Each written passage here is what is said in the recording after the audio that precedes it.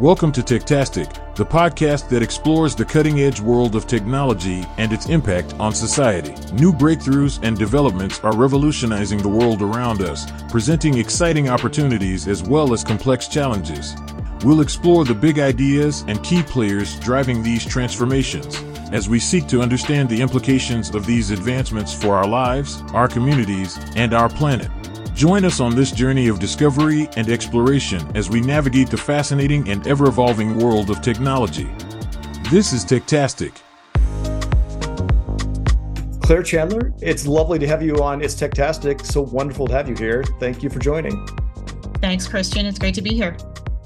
You talk about the foundation of successful businesses.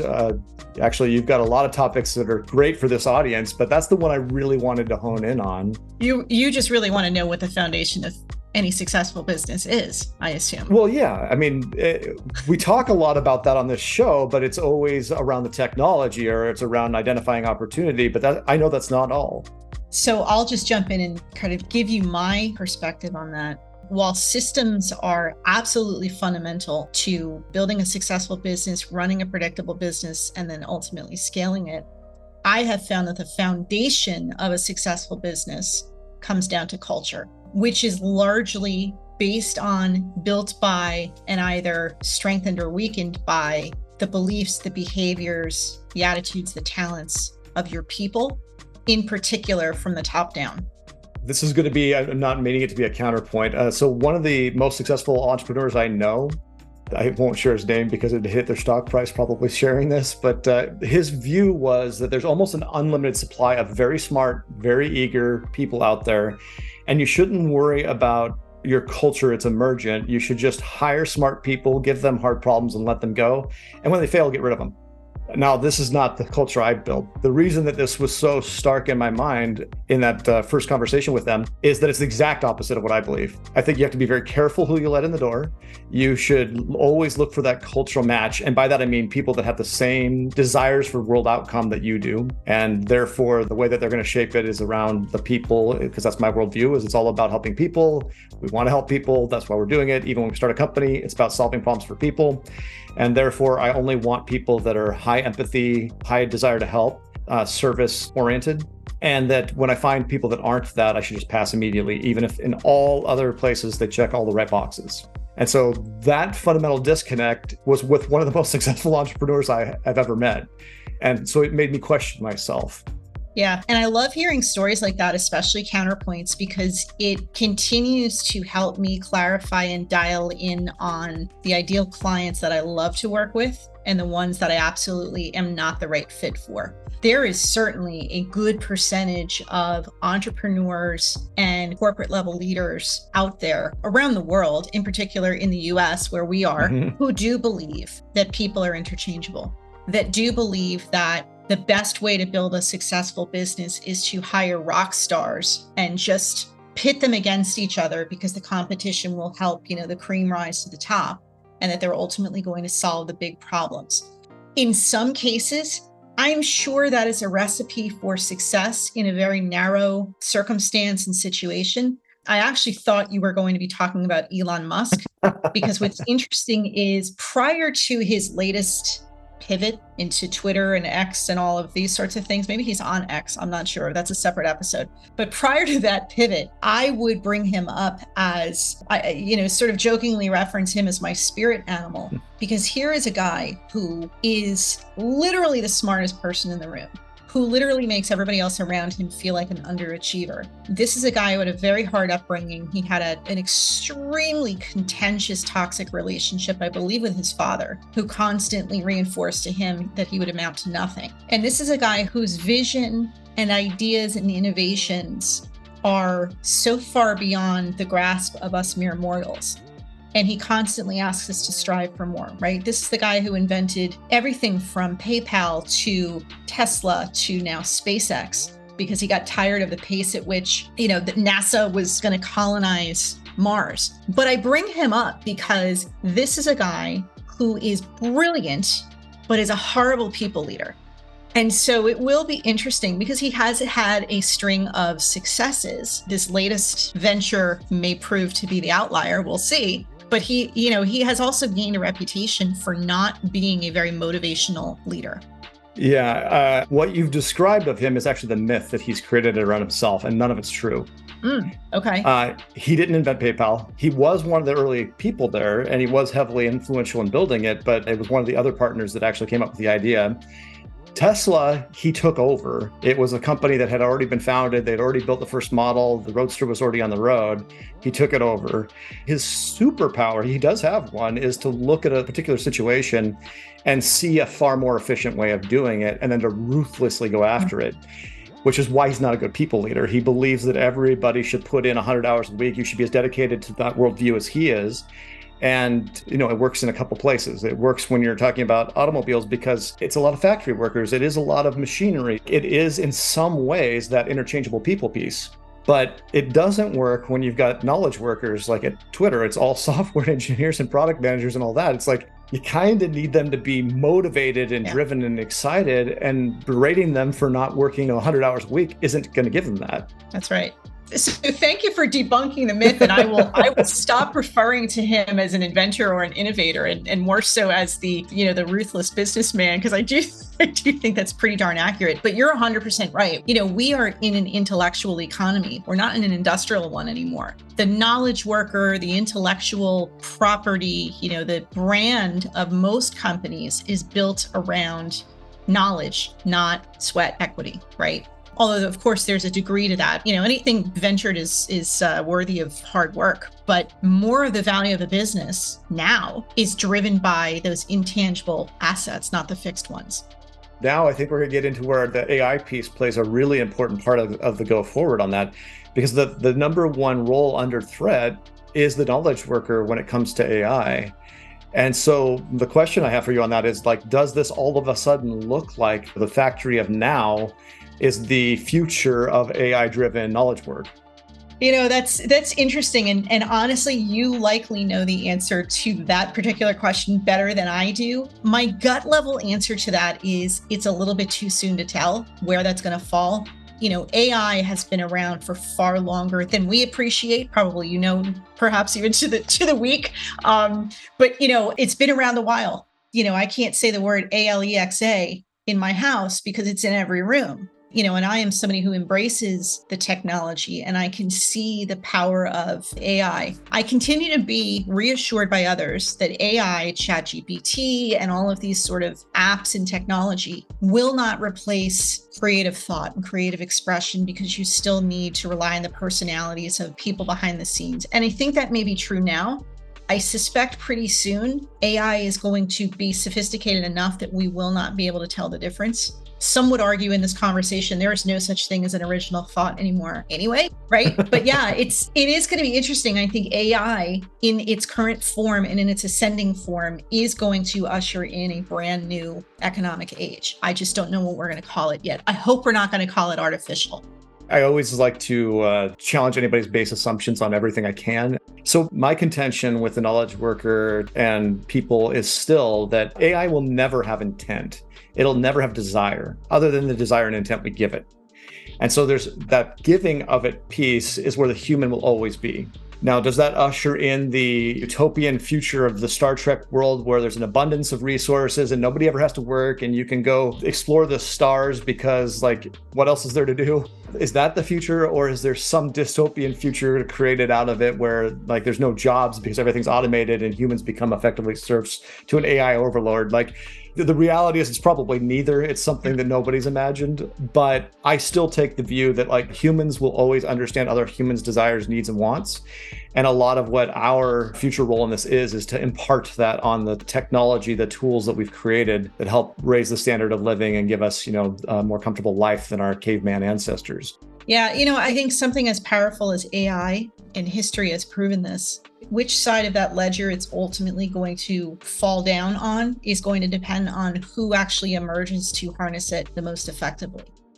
Technology in the hands of evil or bad intentioned people will, of course, be used for evil purposes, right? And then the opposite is true. It's the same as who you put in front of your organization. Those who are leading an organization from the top are the ones who have the biggest impact on the culture and on the engagement and on the ultimate success and growth of a company, because they have the biggest impact on the culture, right? It's the same with AI. And I don't mean to liken AI to culture by any stretch, but just from the standpoint of whoever figures out how to harness this, it's either going to become a boon or it's going to become a bomb. And we're not quite sure yet which direction that's going to go. Absolutely. So I went off the initial topic. This is anybody that listens to the show would know that that's pretty much every episode. It actually did illuminate some parts of that, the foundations of a successful business question, because it's still culture. Even if AI transforms the entire world and we're all doing different things, it still comes down to intentions. Yep. And that's part of that cultural foundation that every company has to be based on. Is that it? Is it just that? Is it just the culture and the people? No, any more than the foundation of a house is not the whole house, right? But the stability of that foundation is going to determine how long that house stays upright. The culture is certainly, I always say it's foundational. A lot of people hear that and they say, no, culture is kind of squishy. It's just sort of, it's a nice to have. And I would absolutely challenge that. I think it is so foundational. It is mission critical. And, one of the other myths, you were nice enough to bust that myth about Elon Musk and sort of the mythology that he has created around himself. The myth around culture is that it bubbles up from the bottom, is that, your frontline workers are the ones who determine culture. Well, if that were true, then coming back to your automotive industry example, then it's the factory workers who would determine the culture. And you might want to make a strong argument for that. But I believe, and in my experience and from my perspective, it's the leaders at the top who shape culture, or they don't. And if they ignore it, it doesn't go away. It just sort of develops around them as a direct expression and a direct byproduct of their behavior, their beliefs, what they reward, what they recognize, and what they advance. I couldn't agree more. One of the things that I had to coach some of the leaders I've developed in other companies in the past is that they are always sending unintended signals, even if it's just in there, hey, I got on Slack on Saturday at 2 p.m. and you weren't available. They might not say that out loud, but they'll be frustrated by that. And it's like, do you actually want everybody to be always working? Or do you believe that there's value in them being able to have a family and a life outside of here? If we're about the people, aren't we about, giving them the best life? And isn't the job just part of that? Shouldn't they have something outside of it? And like, as you walk through everything you do with your teams, it's all signaling, whether it's who you gave the raise to, who gets the praise in front of everybody else, or something as simple as the way that you sent an email and what you said in it. There's also the impact of your role and the relationship to their role. Your boss being more formal with you is scary compared to them being informal with you, even if they're saying the same thing.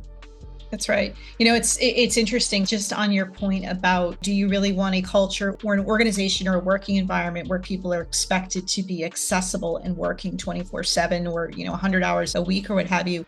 The reason that most organizations have finally understood that people deserve vacation and they deserve time off and they deserve weekends or whatever that downtime is because it creates capacity.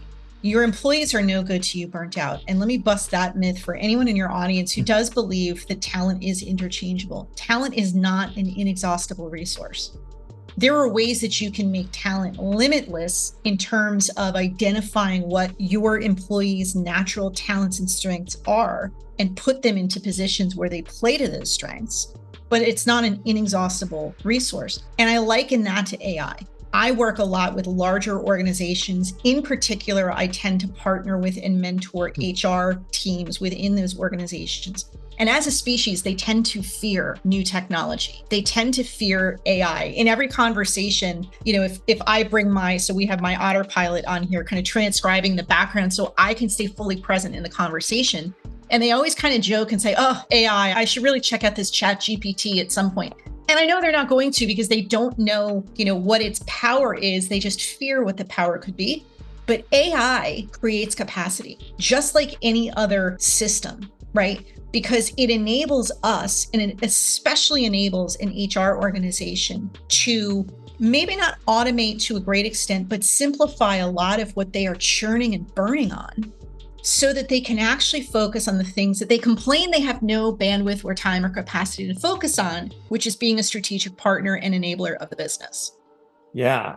HR is such a tough one in most organizations too, especially in a very large organization, Yep. because they're both talked up and really, truly undervalued. And they're also responsible for two opposing views.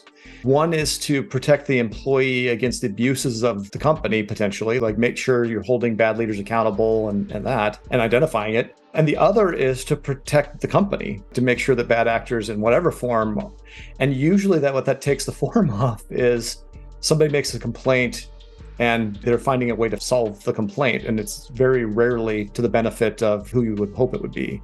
No, I love it. They're not well understood or well valued in most large organizations, and they become the point of failure that everybody else can point to. We hired the wrong people, we got the wrong processes, et cetera, et cetera, et cetera. We're just not doing all the right things. Which is the exact opposite of what they were hoping for, right? Right. Because by not embracing new technologies or new systems or more efficient ways to get their more tactical side of their jobs done, they think that they have more job security. It's the same conversation when I go into organizations that are contemplating going to a shared services model where they're going to centralize the more transactional level of HR work. Yeah. And every single organization has the same pushback. Well, if I do that, then you're not going to need me. And the answer to that is actually not that. That's not the intent. The intent is to, again, create capacity, because there are these higher level things that the businesses that are future facing and future leaning need from their HR partners that currently they are not resourced or capable or have the capacity to deliver. And so if they were to embrace AI, if they were to embrace new technologies and they were to leverage those and actually lean in, they would find that their world doesn't get smaller, it gets a whole lot bigger. That is a great message. So we're down to just a couple minutes left in our time, but I wanted to give you a chance to, like, if people are interested in this conversation, they want to know more, they want to get more information, where should they go? So the easiest place to go to find me is clairechandler.net. That is more of my personal branded site, but it really kind of gives people a bit more of my quirky personality and kind of how I got to where I am in my entrepreneurial journey. My company site is talentboost.net. We're recording this in September. It is actually my 10-year business anniversary this month, so I'm super excited about that. Congratulations on that. It's a big deal. Thank you very much. And as far as social media, LinkedIn is really kind of where I hang out the most. So I'd encourage anybody in your audience to go connect with me there and say hello. So I believe you have a free one-page Growth on Purpose roadmap there as well. Yeah, so Growth on Purpose, it is a one-page roadmap or framework that kind of takes the best of all of my best practices and my methodology for taking organizations through a very standard, somewhat systematized, but highly personalized experience to help them to grow in a more sustainable way by harnessing the best of their talent. So folks in your audience who want to download that for free can go to clairechandler.net/roadmap. Fantastic. Claire, it was lovely to have you on the show. I really appreciate you coming and joining me. Fascinating topic, and I hope that I can have you on again someday in the near future. Let's do it. I would love to. Thanks so much for having me. And that's a wrap for this episode of Techtastic. I want to thank you personally for joining us, and we'll see you next time. Until then, keep exploring and stay curious.